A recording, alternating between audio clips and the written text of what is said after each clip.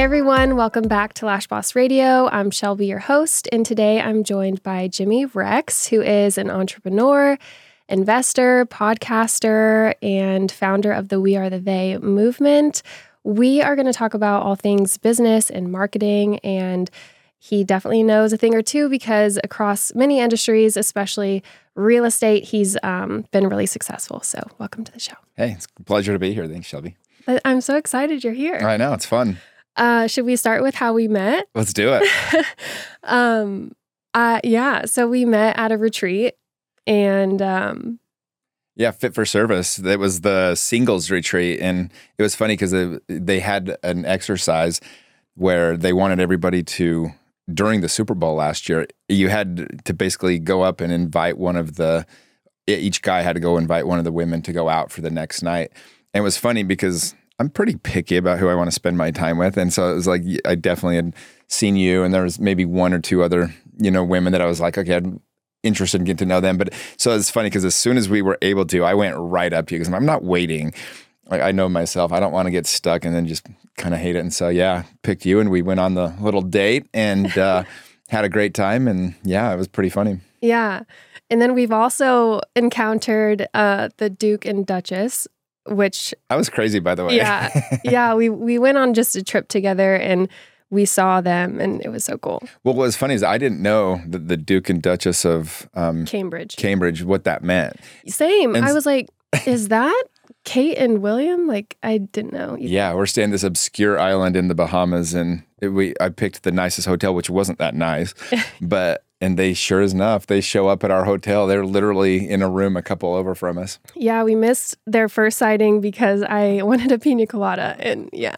But luckily, we saw them. You saw them a couple times. I only saw them once. I felt bad because it was like, it just wasn't meant to be for you. I don't know what that was. It was funny because they were all coming in, and I was like, we need to be outside. And they came, we were in the lobby, and sure enough, we missed them. And then you got one drink the entire weekend, by the way.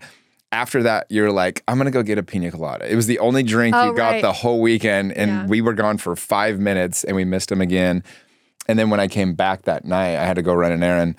I saw him again. And unfortunately, you were in the room. Yeah. But I always talk about that story. It was so cool. It was wild. Yeah. I love that we didn't really know who they were. And then we were Googling it. But yeah.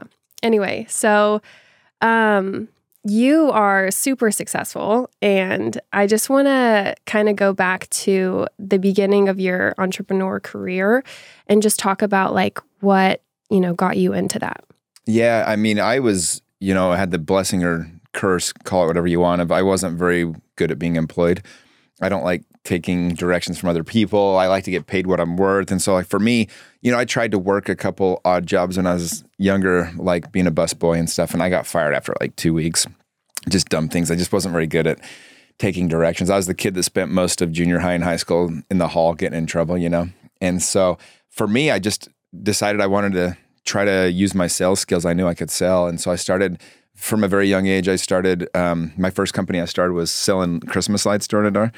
And so I would basically just flyer a neighborhood, and then I'd go around and whoever called me, and I'd bid them on how much we'd charge to put up their Christmas lights. My brother Dale was the best one at putting them up. And so he'd put them up. I would just basically do all the sales stuff. And we made $5-10 grand in a month. We thought we were rich. And then after that, I started a meat company selling steak and chicken door to door. It was the most random thing, but I answered all these ads in the paper, and that was the one that stood out to me. And I ended up, after about 6 months, figuring out how that company worked, started my own company selling meat door to door. And before I knew it, when I was in college, it was funny because people would, in college, everybody's poor. They're eating ramen. I would throw steak parties, and we'd have hundreds of people show up. And that's where I get all my salespeople from. And so they'd be like, who the hell is serving steak and salmon and chicken to everybody? And they're like, oh, Jimmy has a meat company. And so I had 8-10 guys going out every day selling steak. And I had freezers in the back. I had a condo that I bought in the college town I was in. And I just filled up the backyard with freezers where we'd keep all the meat. And that was kind of my first foray into it. But after that, I just kind of got the bug for doing my own business and was doing that. But then I had my partner in the meat company. He ended up actually stealing over $100 grand. And I was 22, 23 years old. So, I got stuck with all this debt. I had the bank debt so we were franchising it, and I had a guy that was a lawyer that was working on that. So we had sold one franchise, and when the guy paid the money, that's when my partner took all the money and ran off. It was over 50 grand. And so I got stuck with all the debt. And so, I was 24 years old with over 100 grand debt. Like, I thought my life was over. I was like, oh man, this is going to be so bad. And thankfully I got my real estate license and just jumped all into that. And that just really took off. One of the benefits, it's actually the biggest blessing I ever had, was that debt, because I had no choice but to go and succeed. So I was working 70, 80 hours. Multiple times I woke up on my couch the next morning, still wearing my suit from the night before, just so tired I didn't even get to bed. And, but yeah, my second year as a realtor, kind of to give you an idea how that went, I ended up selling 98 homes with one assistant. And I was one of like the 2 salespeople of the year on the Salt Lake Board of Realtors. And from there, it just kind of took off. Yeah, you became one of Utah's top, or the country's top real estate agents for a long time. Yeah, for that next 10, 15 years, I was right there. I was one of the top agents. I was usually the top agent in my county, one of the top 2 or 3 in the state of Utah. And then, I got recognized for a lot of different things around the country as well. And I sold, between me and my team now, over the last 20 years, sold 7,000 houses about. Yeah. It's amazing. Yeah. I want to go back to the debt. Financial stress can be debilitating to people, and it's very impactful. One, it can motivate you, but it also can make you really, really down. It can be really dark. Can you talk a little bit more about your mindset in that time to help you overcome that? Yeah, it was hard. And even when I got into real estate, I thought I was God's gift to real estate. I sold all these houses and was buying a bunch of houses, and then the market crashed. I got stuck with hundreds of thousands of dollars of debt. And so it was like never ending. There was like an 8-year period where it just was so hard. Anybody that was in real estate in 2007, 8, 9, 10 knows just how hard that was. And so I had a couple things that got me through. Number one was I would take mindset breaks every day. So I had a box, like a cardboard box I put in my back seat of my vehicle. And twice a day, I'd just go out there, and I either had motivational books, motivational CDs, whatever I could to keep me motivated. I had all these different, quotes I'd printed off or like things, and I'd read, and I just filled my mind with positive stuff. And I did that twice a day. And I had a great real estate mentor coach that I had hired that was keeping me working hard. But then also a couple other things, like, it's funny, people are like, how'd you get through such a hard time? It was so hard. So, literally every day agents were leaving the office. Picking up and leaving. We went from, I think, 14,000 agents on our board of realtors to like 2,000. It was crazy. Yeah. No, it was like nobody was buying homes. We had a 22-month supply of homes on the market at one point. But for me, it was kind of more obvious than that. I was like, well, what's the other option than working through? It's like, I'm going to be a loser. Like, you know what I mean? It was like, to me, there wasn't ever a choice to not succeed. But the one thing that kept me going, one thing that was really important is I had a quote. I had this prospecting room at my office. I made them build me this like closet about the size of this room, maybe a little smaller. And I had quotes all over and pictures of people that inspired me. And the one quote on my wall, because here's the thing is, you have to have these whys that are bigger, because sometimes work just sucks. And sometimes the job you're in sucks. Sometimes the market sucks or whatever it is. And it can be really hard to motivate yourself to go to work. And so I had this thing where I called it stack the whys. I would just stack all these reasons why I needed to keep working hard. And when you're just paying off debt and paying off bills, like it's not really that motivating to get into work. It can be really hard, which is kind of what you're speaking to, right? It's just like, oh, this is never ending. So I had a quote on my wall though, because I always knew I wanted to make something out of my life. And I had this quote. It said, show up today for your future self. You never know who's going to need you. And so was very forward thinking. I was like, I don't know what's going to happen down the line. I don't know where this is going to pay off. But today I'm going to show up for my future self. And so I would just kept grinding. And after a few years, it finally took off again and, very quickly flipped. I was making a ton of money, but it was a grind. I had multiple times I had to tell my assistant to hold his check, stuff like that. But to me, there was no other option. It was like, I'm going to be successful. Right now it sucks. I'm going to power through and go from there. So the people on your team and on that time, are any of them still with you? So the one guy that stood with me I brought on my best friend, probably 15 years ago. His name's Chris. And basically he was my assistant at first. And then when the market turned, I said, look, man, I can't afford to pay you what we were. I'm going to cut your salary in half, go back to school. I'll pay for your school. So he got his degree. And then when he came back on, I promised him to give him a portion of our sales, as far as like a portion of the money that I made. And what's really cool, because he stood by me when he was making $20,000 a year, but for about a 6-7 year period there, he made, $300,000, $400,000, $500,000 a year later on once I started making a lot of money. And I was so happy to pay that. He still is the one that runs the team now. And just because he was there when we sucked. And so he's the main one that's still there. But I always kept my team pretty trim, to be honest. Like, I have a really hard time with agents. Like real estate agents, the one thing that they don't love doing is making their calls. Mm-hmm. It's like the one thing you have to do to make money. And I just was never great at building out my team. And so I kept it pretty slim. Like the team last year, we sold almost 500 homes and it was like 3 of us. And so, so we keep it pretty trim. I consider it like a specialty team. Like we're all just, kicking ass. And it's just, for me, that's the easier way to manage it. So like people like you that have built these giant businesses where you can like have all these different people, like I'm like in awe, because for me, I hate managing that many people. I carry their stress. I worry about them more than myself. Like for me, it was just easier to just go sell another 50, 100 homes. And so I just kind of doubled down on my own sales as opposed to trying to grow it out. I see. Yeah. It's so cool to hear people's stories, especially when they've like struggled deeply, because I'm always curious, like the people around them, how they saw like the resiliency in that time. And I think leaders who are struggling and going through challenges, but can still handle it with grace, especially in front of the team, I think that's a big skill. Yeah, I mean, and that was the hardest part, was seeing them. Like I still was always kind of having some sales. I was just working so hard. There was I was carrying 50 listings at a time to sell one house a month. But if you're selling one listing a month, one buyer a month, you're still making $8,000 to $10,000 a month. You're surviving, But I had agents on my team go 4-5 months without selling a house.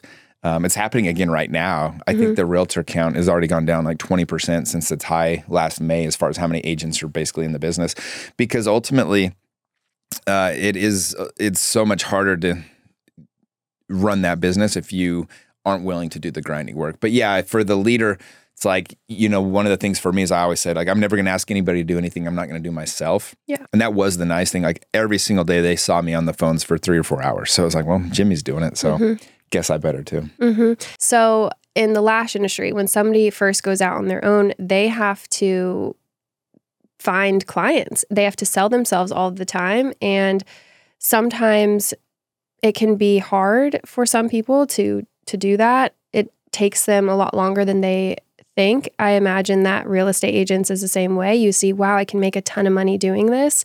I can work for myself, lots of freedom. I guess I just wanted to kind of connect the two industries a little bit, because when you're working for yourself, it doesn't always happen super fast. And even if you work really hard, sometimes it still doesn't work out. So what do you think the biggest differences are with people that have success building a clientele and the people that like are trying so hard and working so hard, but it's just not panning out? Yeah, you're very correct in that. And with real estate, it's even more, because let's say you have a ton of success today, you still don't get paid for 60 days. I mean, you got to get the client, then you got to get them closed. It's a cycle that really comes down the line. And so I think the biggest difference is like those people that focus on the results always get in trouble. They always get stressed out. They start getting commission breath. They start caring too much about, closing the deal for their own sake as opposed to worrying about the client. Whereas if you can really focus, like I looked at it as a funnel, right? And like if you look at the bottom of a funnel, that's the result. That's what comes out. But you don't control that. The only thing you control is what goes in the funnel. So I always said, if I can keep focused on the things that I need to do every day, I actually made the business predictable. If I made my 3 hours of calls every day, then I had an hour of lead follow-up every day. I'd have a lunch appointment every day. I'd have 3 or 4 clients that wanted to either see homes or sell their homes at night. I knew I was going to be busy. I knew homes were closing. I knew money was going to be there. The second you quit focusing on what you control, which like for real estate was setting those appointments and prospecting, lead generation, I think in any business, focus on the things that you control. And if you do that and you truly work on those things, then I think you have a different view as far as what's going to happen, because you know what's going to happen. A lot of realtors, they'll close a big deal and you won't see them in the office for 2 weeks. Like all of a sudden they got paid and they got their money, they're going on vacation. For me, I always said, I don't care. Like the day I closed, I once sold the most expensive home in the history of Utah. It was $32.5 million. And the day that closed, I mean, I almost got a 7-figure check for that, just to give you an idea, for one day's work, right? But the day that closed, it was just like every single other day. I just worked. And then I also had the opposite. I had a house that was, at the time, I think the most expensive home I'd ever would have closed. Huge check. And I get a call from the title company. They're like, something had been screwed up with the documents. The loan officer had screwed up and they ended up not closing and then moving to a different state instead. But that day I worked just like the day I sold the most expensive home. It was just like, okay, like I know my job. And so I never got too caught up in the emotions of it, because when you do, you don't have enough clientele, but like focus on the things that you can control. I think that's the key to the people that really make it, is like you stay focused on your tasks and you treat it, even though you're independent, even though you don't have a boss, you treat it like a real job. If you do that, and I knew my job every day was to go in from 8 to 11 and make my calls. And I knew if I did that one thing, I didn't miss for like 5 years. Like I was so consistent, because I knew if I did that one thing, everything else would take care of itself. Mm-hmm. I'm also hearing like, don't be above doing the work and like getting too comfortable with like, oh, I've made it. So now like I don't need to take classes anymore, or whatever that looks like in our industry too. Yeah, well, it's funny because I was the number one agent in Utah County, I think for the first time in 2010, and then again in 11 and again in 2012, which is a huge county. It's the second biggest county in Utah. And in 2012, at the peak of my career, I mean, everybody saw me as like the number one agent. I went to Arizona State. I took 9 months and I would fly back and forth between Utah and Arizona. And I got my master's in real estate development from Arizona State, because I wanted to take my business to the next level. I wanted to have that much more professionalism over everybody else. And everybody's like, what is Jimmy doing? Like he's already crushing real estate. And I literally, had a place right there in Tempe, and I was going to class Monday to Friday from 8 in the morning till 2 basically. And I did that for a full year basically. So at what point did the We Are the They movement come along? Yeah, so shortly after I sold that house, that $32.5 million house, I was actually doing like a plant medicine ceremony, and I had the strongest impression. It was like 100% new. It's like, you're done just doing this. It was like, you need to do something that has more meaning for your life. And I knew it. And so that day, I remember the next morning we integrated, and even the like facilitator lady, I told her like my epiphany, because I was the number one agent in the state at that point that year. And she's like, maybe sit on this for a few months. And I was like, no, I will. But at the same time, I knew. And so I started looking at kind of what would I do next? And and there was at the same time, there was a real estate agent in Utah. He worked his business very similar to the way I did. And he went to pick up his rent check, and he got murdered at the door by somebody that was behind on their rent at this fourplex. Rolled him up into a carpet and stuffed him in the basement. And I remember when the news story broke, every single news story, all it said was like, realtor dies, realtor killed, realtor. And I remember thinking like, what a sad life. And not that it's sad to be a realtor, but it's like, if I die tomorrow and the only thing I'm known as is a realtor, I'm like so much more than that. Mm-hmm. I was like, that would make me sad. And so I was like, really at that point, I'm like, what do I want to do to really leave a mark on this earth? And so what I started doing is I started really putting a lot of attention into what I was going to do next. And part of that is I started listening to all the guys that were reaching out to me through Instagram. I'd started building up my social media. I'd had a book come out. And so I had a lot of people finding me through my podcast and my book. And two things kept standing out. Number one was guys kept saying, where do I find a group of friends like yours? You guys seem like you're so tight. You're doing so many, because I really do have like the world's greatest group of friends. I have so many amazing, close friends. And that's something I've always been really good at, was being able to correlate those experiences. And I was always throwing the trips and getting everyone together, doing charity stuff, whatever we needed to do to just build the close bond. And then the second thing that people kept saying is like, hey, I feel like I'm stuck in life. My book, the subtitle of it is The Hidden Dangers of Living a Safe Life. It's like, one thing people know about me is I'm a little crazy. Mm-hmm. I'll jump off cliffs, run with the bulls, swim with sharks, the whole thing. Yeah. And so I'm always doing things like, even just last weekend, the NBA All-Star game came to Utah, and I just did what I do and ended up sitting front row. I was the guest with Dr. J, one of the top 10 NBA players of all time. We sat courtside front row on the basketball game. And I did that just because that's a life experience. Like, I figured out a way to do that. I had a friend connect me, and literally was sitting between Allen Iverson, Kareem Abdul-Jabbar, and Dr. J. It was like such a ridiculous moment of life. But those things happen to me all the time. It's almost like a bi-weekly thing where something crazy happens. And so people see that and they're like inspired by it. And so that was what people kept asking. And so I said, okay, So I started thinking about how I could make a difference. I was like, wait, I know exactly how to build groups of friends. And I knew that guys in particular didn't have a place like the average person, me and my friends, we go deep. We have these really deep conversations and it's beautiful. And I've seen every one of my close friends cry and I've seen them at their worst. I've seen them at their best. And we just have these really beautiful experiences. And I'm like, I know how to do this. And so I just decided I was going to do it. And so I'd had the "We Are the They," on tattooed on my arm for about a year at that point. And I always wanted to do something with the name just because it meant so much to me. And I can get into that if you want or whatever. But I do want you to share about that, but close your thought. Yeah. And so anyway, I launched the coaching program and it was all based around these experiences of getting men together. My original group, I wanted to have 50 men. And because that's kind of the size of group where you can all really get close without it being too many. But at the same time, it was enough to make it worth throwing out there. And it was funny when I launched it, I gave myself 30 days to sell out the program, because it's a pretty expensive program. Each guy pays $1,500 a month. And so it's not like cheap. And so I was just hoping to get 50 guys. And my first day I launched it, within 8 hours, I had 147 people apply for the program.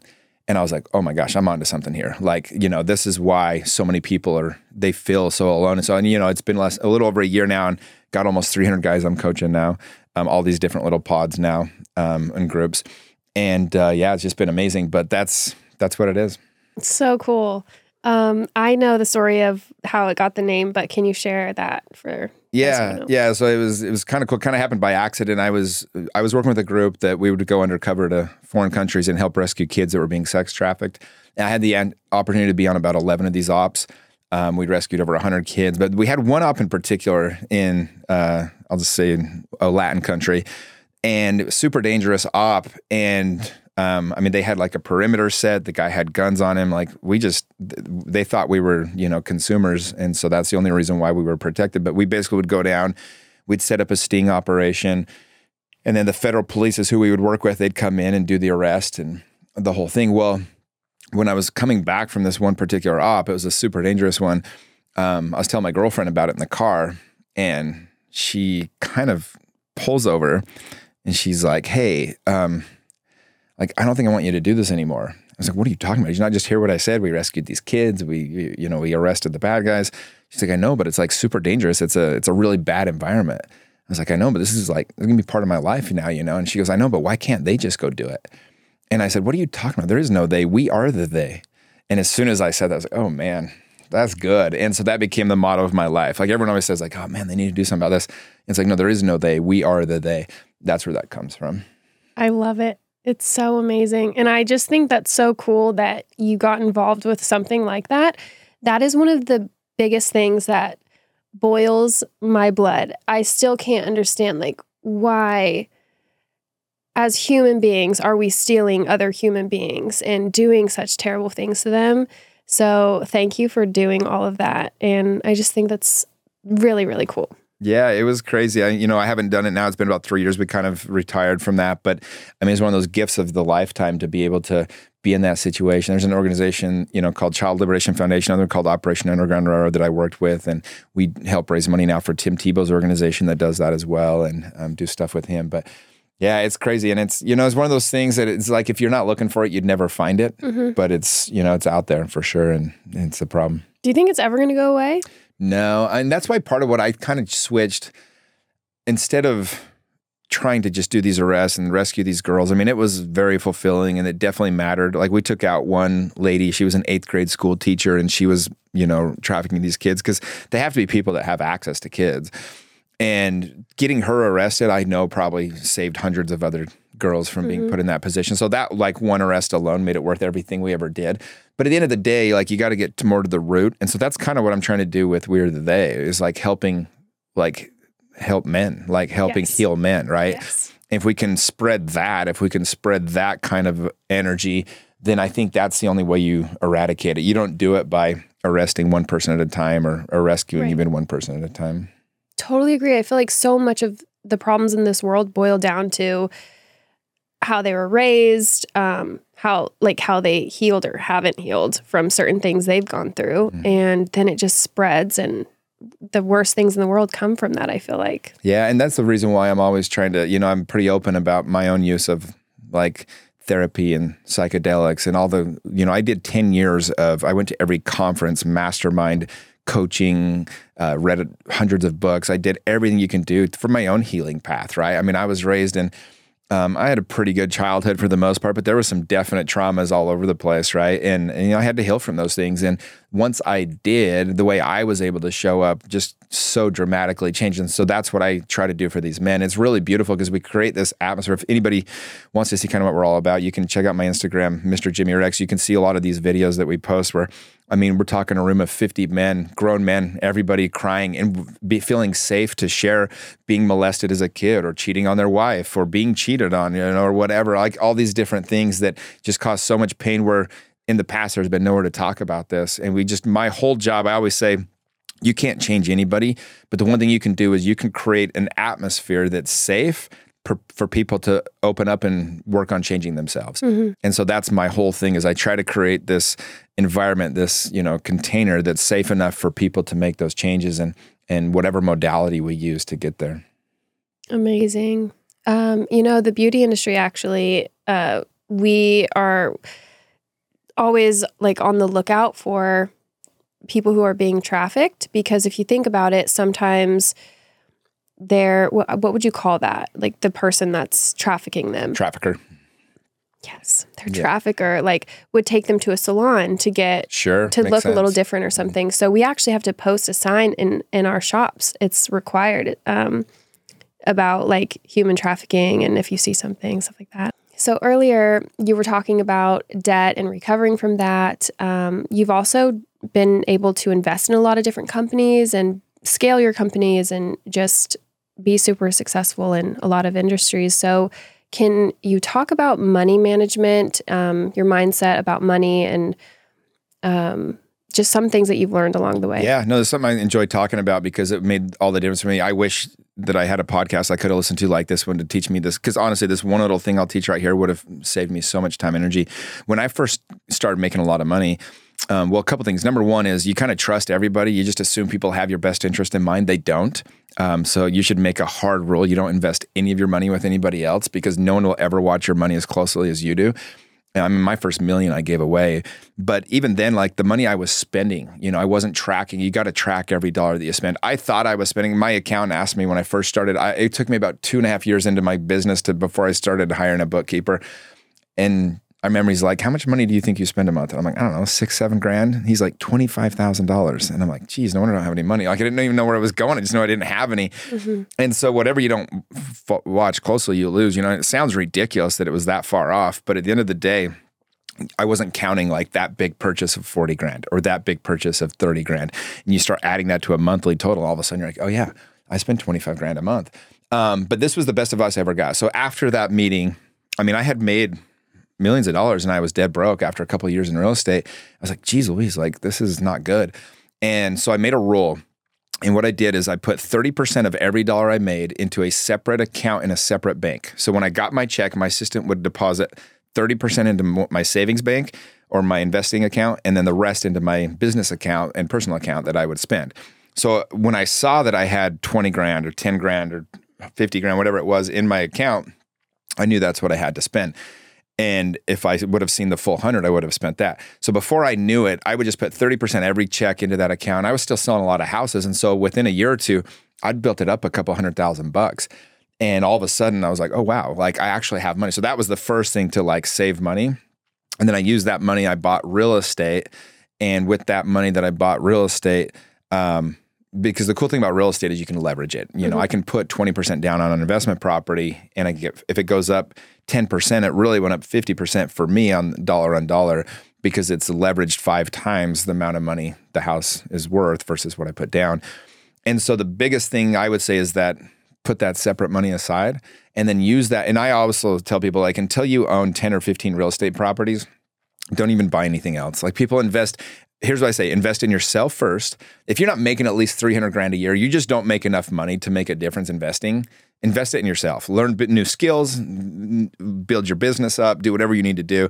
But if you're not making at least $300,000 a year, you just don't make enough money to start investing yet, especially not in private capital, maybe real estate. And then after you've got that where you're making enough money, put 30, 50% in. And here's the biggest mistake people make. This is the one takeaway from money management. But most people, I mean, almost everybody, they make more money. They all do the same thing. They just spend more money. They go a little nicer car, a little nicer house, more vacations, nicer restaurants, nicer clothes, nicer shoes. And they don't have any more money at the end of the day. And so what I tell people is learn to live off of a budget where you're conservatively doing it, and then put all that money away. I was able to put check after check, like huge chunks, like 50 grand, 100 grand, 20 grand into just my savings account. And so I started using that to buy real estate. Next thing I knew, I had over 30 real estate properties, all of which I'd put over 20% down. And so all of a sudden I had time to do some other investing, invest in some tech companies, some different stock companies, some restaurants, all sorts of fun stuff. Like I'll give you an example, like that NBA All-Star game I just did. Well, it was not a cheap ticket, we'll just say that. But I have a restaurant in Vegas that I invested some money into. I just took my last 3-month dividend check from that one restaurant, which is one of 30 that I own, and that bought me that ticket for that game. You know what I mean? It's like, even though it looked ridiculous, like the amount of money I spent on that, was shockingly stupid. That's a once in a lifetime experience that I wanted to have in my hometown with the All-Star game. And it really I didn't even see the money. It just came from literally, it was not even my full dividend check from one restaurant.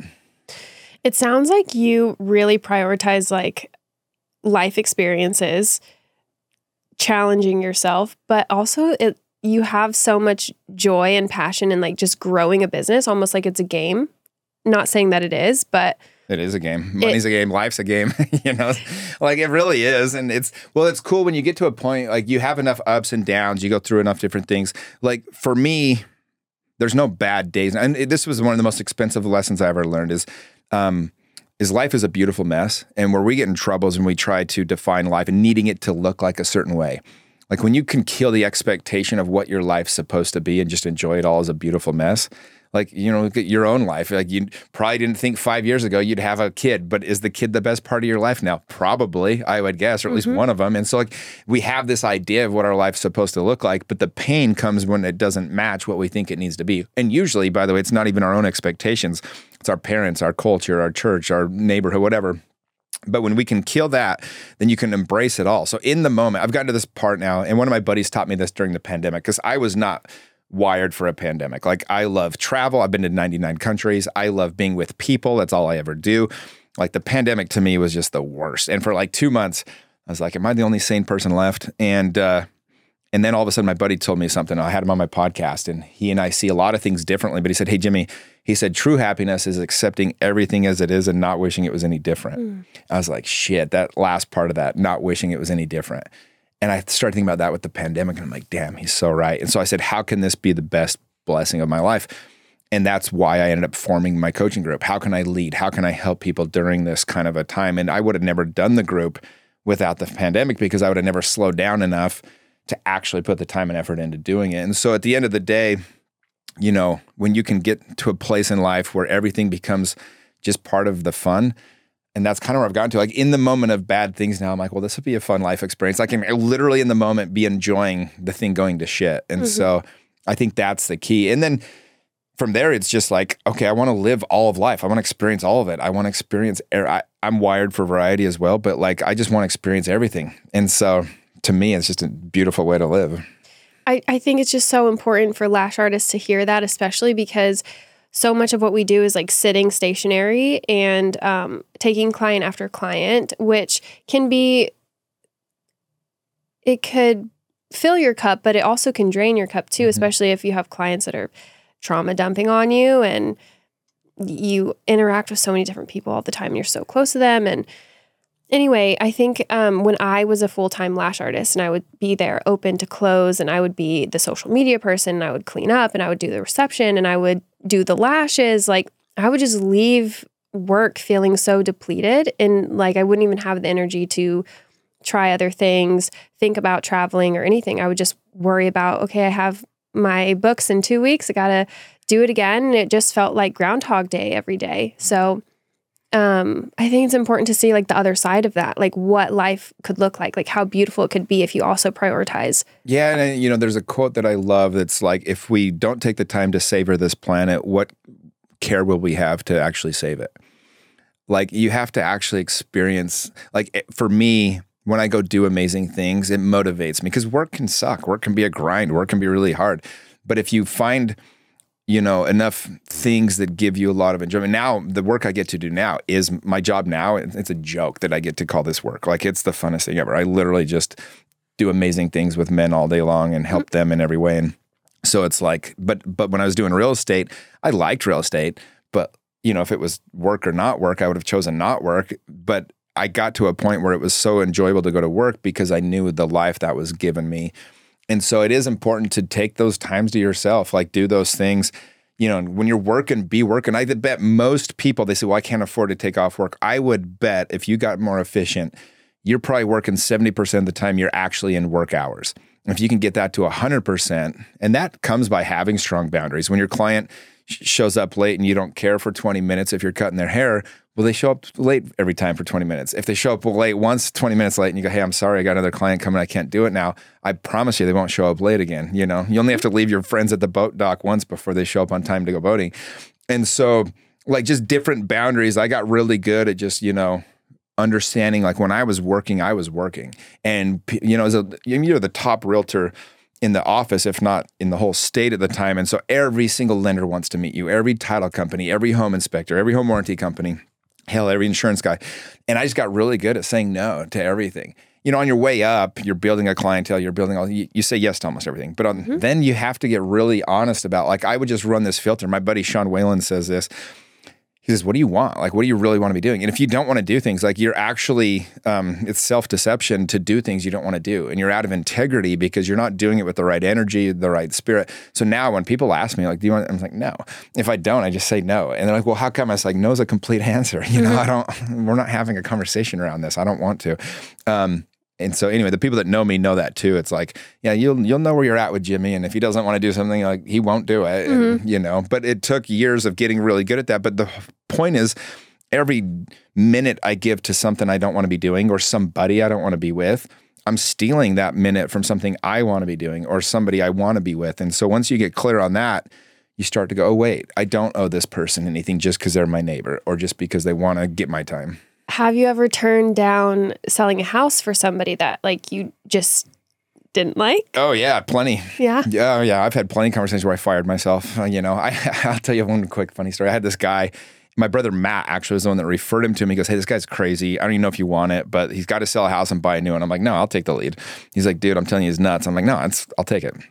And the guy was crazy. And so we listed his home, and in the time we were trying to sell his house, he wanted to go see a new home build. And the way that works with new home builders is when you are the one that goes to show them the home, you get registered as the agent, they buy it, you get paid.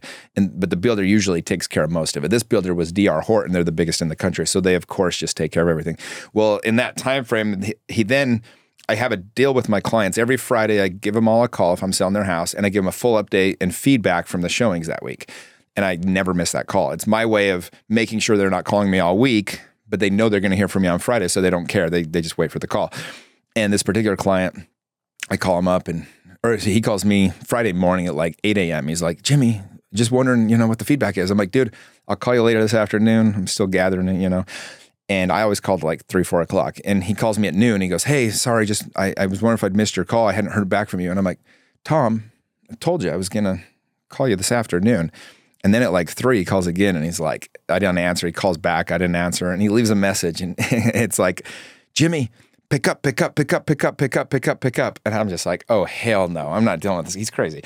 And so I call him back. I'm like, Tom, what the hell was that? And he's like, well, you said you'd call us after. I was like, I'm going to call you, but I can't because I'm still getting the feedback. He goes, well, I want to see if anybody's bought my house. I go, I can't find anyone to buy your house because I've been talking to you all day. And he's like, I don't like the way you're talking. I'm fine. I quit. Like, I'll fire myself. And I just fired myself. The irony of that one is 6 months later, I got a call from the title company. They're like, hey, we got a check for you for like $13,000. And I'm like, what's the name on the file? And they said the address. And I'm like, I don't think I sold anything out there. What's the name? And they said this guy's name, Tom, whatever. And I'm like, oh my hell, he ended up buying the D.R. Horton house. So I ended up getting paid still on that deal, which was kind of nice.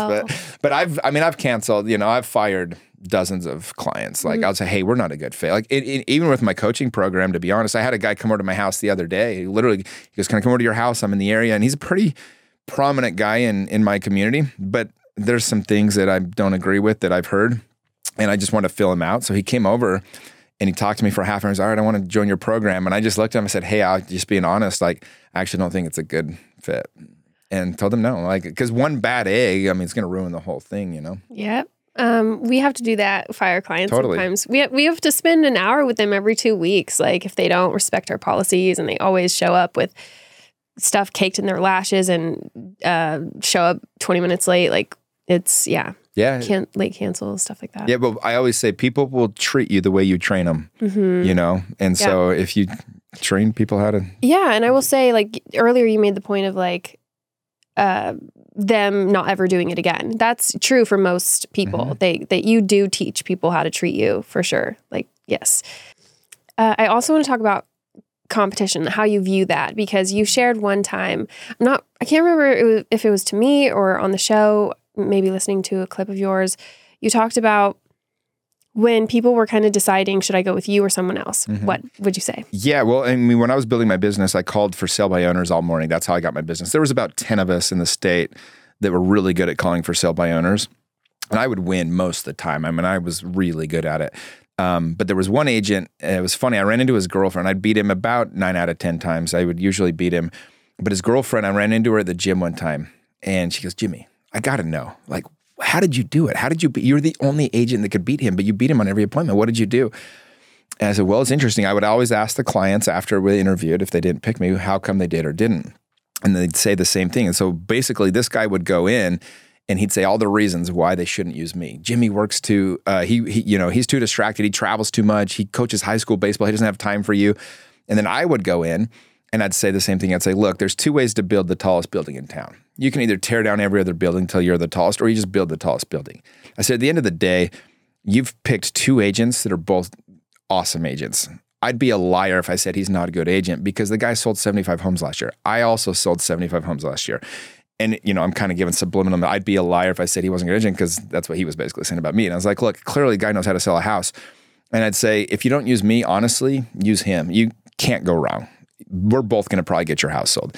Here's why I think I might have a few advantages, but at the end of the day, again, you got lucky. You got 2 of the best agents in town that knocked on your door, and they'd use me almost every time. And they, you know, because people like that positivity, and it goes back to that saying, like, do you want to be the best because you, and people are dumb. They think if I tear down other people, people think I'm better, but all they're hearing is negativity. All they're hearing is this person's insecure, you know? And so at the end of the day, I just give props to everybody else. And it's cool. Like even with my coaching program, there's 4 or 5 other coaches that we sort of compete, but not really. We work together, and like I speak on their stages, they speak on mine, and we all just kind of help each other. We're all just in here like, look, if people want to get coaching, they'll pick whichever vibe is theirs, whichever group they think is a better fit for them. None of them are better. They're just different. For one person, this is going to resonate, and for another one, this will. Yeah. We sometimes a client might start off with her lashes getting, you know, on another side of town or something. They come to us, and then they'll open up this like line, like to kind of bait us to see what we would say. And some of it I think is like, some people just like to be dramatic or like to talk badly about people. And at my company, it's a thing we never, no matter if we're looking at the worst set of lashes we've ever seen, we have to, every single thing that we want to tell them, we have to frame it positively. We have to be educational about it, honest, and never bash another artist. That's just how we do things. And we had that feedback sometimes from people of, this is why I stayed here, is because you didn't say anything negative about the other person when you could have.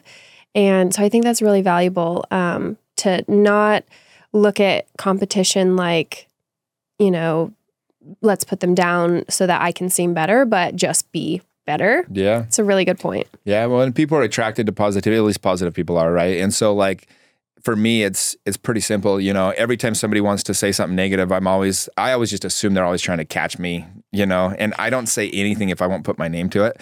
And so I'll always say things like, I'll either just be quiet, which says a lot sometimes, or if I feel like I need to, I'll just be like, well, you know, I don't necessarily agree with that. However, you know, or yeah, I don't know anything about that. That's a good one. Yeah, I don't know anything about that, but glad you're here. Yeah. You know? Yeah. Good point. Can we talk about social media? Okay, because you post a lot on TikTok and Instagram. You have one page, right? Or your We Are the They has a page too. Yeah, but I only have my page is me. Yeah, we're branding ourselves these days. So like everybody has their own personal brand. That's where the world's going. And so my page is Jimmy Rex, like on whatever I'm really trying to grow. Yeah, I have like 6 Instagrams. You need to kill 5 of them. No, Just keep Shelby. I've killed one. But yes. So anyway, my point being, you post a lot on Instagram and you post a lot of your clips of your podcast and what you're doing all of the time.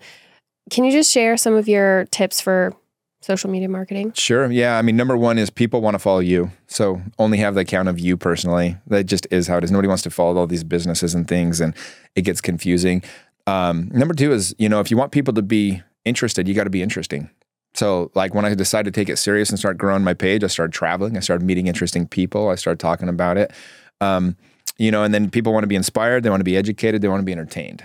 Those are the 3 things to focus on. I always think like only post things you'd post to a group full of your friends. And so I'm always trying to, my stuff's always one of those things: entertain, educate, or inspire. That's what I'm really trying to post. And so, I spent a lot of time and effort growing it. I mean, in 2021, to give you an idea, at the beginning of the year, I was, selling houses. I put up 2 stories on my Instagram. And from those 2 stories, I sold 31 condos in Park City. They were ski in, ski out Park City condos. I made over $1 million that day in commissions from 2 posts. Later in the year, I opened up my coaching program. And in one day, like I already talked about, sold it out. I made over $900,000 in one day. Another day that year, I opened up some restaurants, we were doing some funds and things like that. And I ended up making almost $800,000 in one day from selling these restaurants and some things. So you can see the power of social media is ginormous.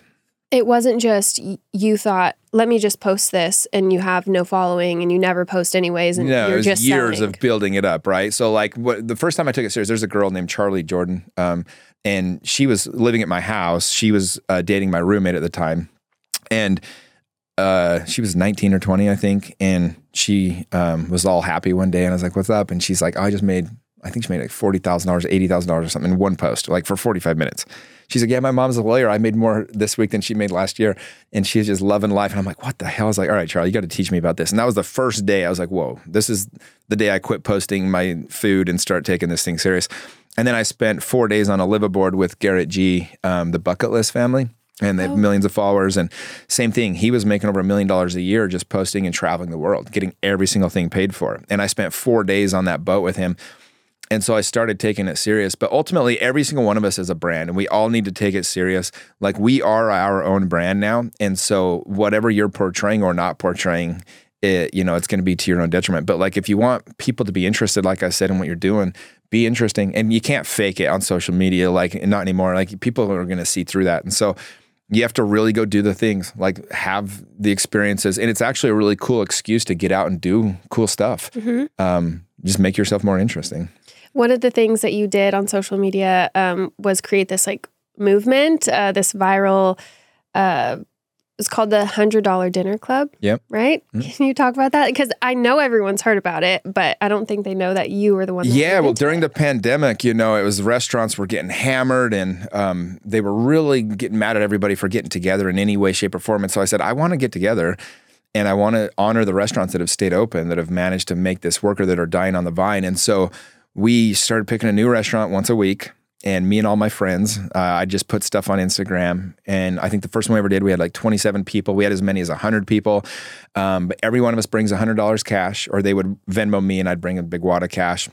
And at the end of the meal, we bring our waiter, waitress over, our server, and we give them all the money for a tip. So, we gave $2,700 for a tip, $4,000 for a tip. Then we started going like, this is cool. And then I had some of my wealthier buddies be like, let's just do $1,000 dinner club. So I'm like, all right, screw it. And so we did that. And I think we gave away a $40,000 tip. We gave away, just humongous tips. These people, just life-changing type of experiences. But what was cool, like I'll give you one example. We did, and what was cool about it was the perfect excuse to get together. Nobody could say shit to us because we were helping people. And it makes such a difference. And people would always be like, you have no idea what that person was going through. You guys showed up at the perfect time. And what people don't realize is everybody's struggling, especially if they're serving. And so it's like financially, they're struggling. And so every single person had this crazy story. We had one, I got invited to come to Mexico to work at this hospital down there. These guys wanted me to come down, and I said, I'll come as long as we all go out. I'm doing this every Wednesday. We do the $100 dinner club, so we got to do it while we're in Mexico. They're like, yeah, sure. So, I mean, in Mexico, $100 each. We're in the middle of Guadalajara or whatever. Was like, each of us bringing thousands of dollars basically at this place. And there was 5 of us went to dinner, so we had a $500 tip. And the waiter, we gave him the tip. We did the whole thing, and he, just goes away, and we can see he's been crying. And one of his coworkers comes over. She goes, hey, who are you guys? Like, how did you know about this today? And we're like, about what? She's like, his brother went missing a year ago today, and no one's ever heard from him again since. And we're sure it's a cartel thing, but and you guys showed up today. He's having the worst day, and you guys just did that. And it was just like this, like, oh my gosh. And we had so many of those experiences over and over. And so it was just so cool. And we still do it. It's still, we don't do it as much now. Restaurants kind of had a full comeback. But at the end of the day, we were able to do it. And what was cool is the movement. People would criticize me. They'd be like, oh, you guys just do this to show it. And I was like, oh, I'm sorry. We can only share bad news online. Like, what they didn't understand is I was trying to create a movement. It wasn't about, look at us, what we just did. It was, hey, hopefully this inspires you to do the same. And, I remember one guy was coming at me online once, and that morning I was sent a video. Some random lady in Kentucky just got like a $2,500 tip or something, right? From a group that just saw what I was doing. Some realtors in Kentucky decided to do it out there. And there was hundreds of cities where this happened, was going on all the time. And, it's just this total amazing video, life-changing for this lady. And by the way, it's not even the money. It's like, wow, people actually see me. People care. Like, people are nice enough to do this for us. But it was so cool. So I just watched that video, and this dude was coming at me online, and I'm like, dude, I was like, I don't really care if you don't like me or if you think I did this for show. Some lady that I'll never meet in Kentucky today got $2,500. So if you think I'm an asshole for posting it, fine. But she went home and had the best day she's had in months. So piss off. But we just had such a beautiful experience with it, and it's still going on. I get posted, I get tagged and stuff about once a week still, and just people all over the country. And what became cool is even people that weren't getting together with their friends and doing a big group, I mean, thousands of people started leaving a $100 tip on their own bill, right? And those ones I was getting tagged in multiple times a day. I mean, it was just people left and right leaving these big tips. So cool. Yeah. I love that. It's really touching. I also wanted to ask you about, you just threw your first in-person conference. Did you call it a conference or seminar? Yeah, first annual event. Mm-hmm. Mm-hmm. So I'm doing that in 2 months in April. What is something that surprised you about throwing an event? What was interesting is by the time the event rolled around, everything was kind of done. Like the week of and even during, everything flowed. Like, because that's how I am, right? I mean, if you got a bunch of problems the day of, that's just more putting out fires. Like, but honestly, it was for me. I hired the right speakers. I created the right events. I was all prepared, so I got to just enjoy it. And so, honestly, what was cool is like people get so afraid to do these things, but I just put yourself out there and do it. I remember the first time I started throwing parties and big events, and I'd fall on my face left and right. But now I can throw an event with 500 people, and it was seamless. Like, to be honest, everything went beautifully, and so I think that's my best advice. Preparation. Yeah. For sure. Yeah. I'm so excited. I feel like that's how I feel going up to it. I'm like, my to-do list is getting a lot smaller. I'm starting to worry that, like, am I forgetting something? And then the day of, I'm going to be like, oh no, there's no banner or something. Yeah. But, and by the way, like, if everything is go perfect, nobody knows that it's not perfect. So don't be too hard on it, right? It's like nobody knew it was supposed to be any different. Right. How many people do you have coming? 200. That's awesome. That's big. Yeah. Yeah. It's really, the venue can't take any more than that where I am, but hopefully it'll grow, and I'm just so excited. This is the first year doing it in person, but I've done it twice online. Cool. So awesome. Yeah, we'll see. What about the attendees that attend stuff like that? So you've attended a ton of masterminds and stuff, including one that was about $100,000 to get in. Yeah, I joined a mastermind with $100,000, for the year. Can you talk about why you do that? Even, being in the position you're in now, super successful. Sure. I mean, it's all about proximity, right? You've got to get around people doing more than you are. In that mastermind, I spent 6 figures to join it, but I met Aubrey Marcus. I got to spend a couple days with him. I met Prince EA. He taught me how to do YouTube. We did a YouTube video together. That was my most viral YouTube video I've ever done. I, got to be close friends with Dan Fleischman, who introduced me to all these other people. And, I ended up meeting people like Cody Sperber and Pace Morby and all these different amazing humans. Because the thing about like a mastermind that costs $100,000 to join is you're only surrounded by people that can pay $100,000 to join a mastermind. Like, and you just meet amazing. It's not about the money, but it's what those people have been able to accomplish to do that, right? And so it's like, and by the way, people, if you're hearing this, you're like, well, I don't have $100,000. Well, you can buy a book. You know, you can get 100 years of wisdom of somebody that was amazing, or 50 years of wisdom in 10 hours of a book. So like I read hundreds of books before I ever went to conferences, and then I would go to whatever conference I could afford and mastermind. And then I got a little bit better and started going, I remember when I spent $7,000 to go to Tony Robbins. I'm like, oh my gosh, that's so much money, you know? Yeah. Now this year, I just hired Ed Mylett as my one-on-one coach. He's personally coaching me on how to, because I've kind of got this regional brand in Utah. He's helping me go national. And so like, I just said, who's the best in the world right now? It's Ed Mylett. And so I had an opportunity, took it. It's multiple 7 figures to hire him. Sorry, 6 figures. Sorry, 6. Multiple 6 figures to hire him.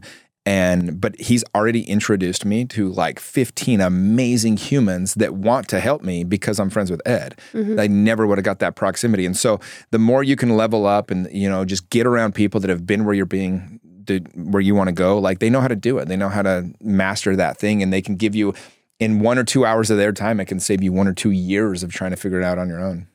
Well, thank you so much for sharing all of this. I know it's, you know, a Lash podcast, but I still feel like you just have so much knowledge. Just all the principles of business, you know, could be beneficial to our industry. So yeah, no, I appreciate having me. I've spoken on a couple of beauty podcasts and got a lot of feedback. I love, you know, and I mean, everybody, we can all learn from each other everywhere. I think it's one of the most important things to learn is like everyone has something to teach you, and never be too good to listen.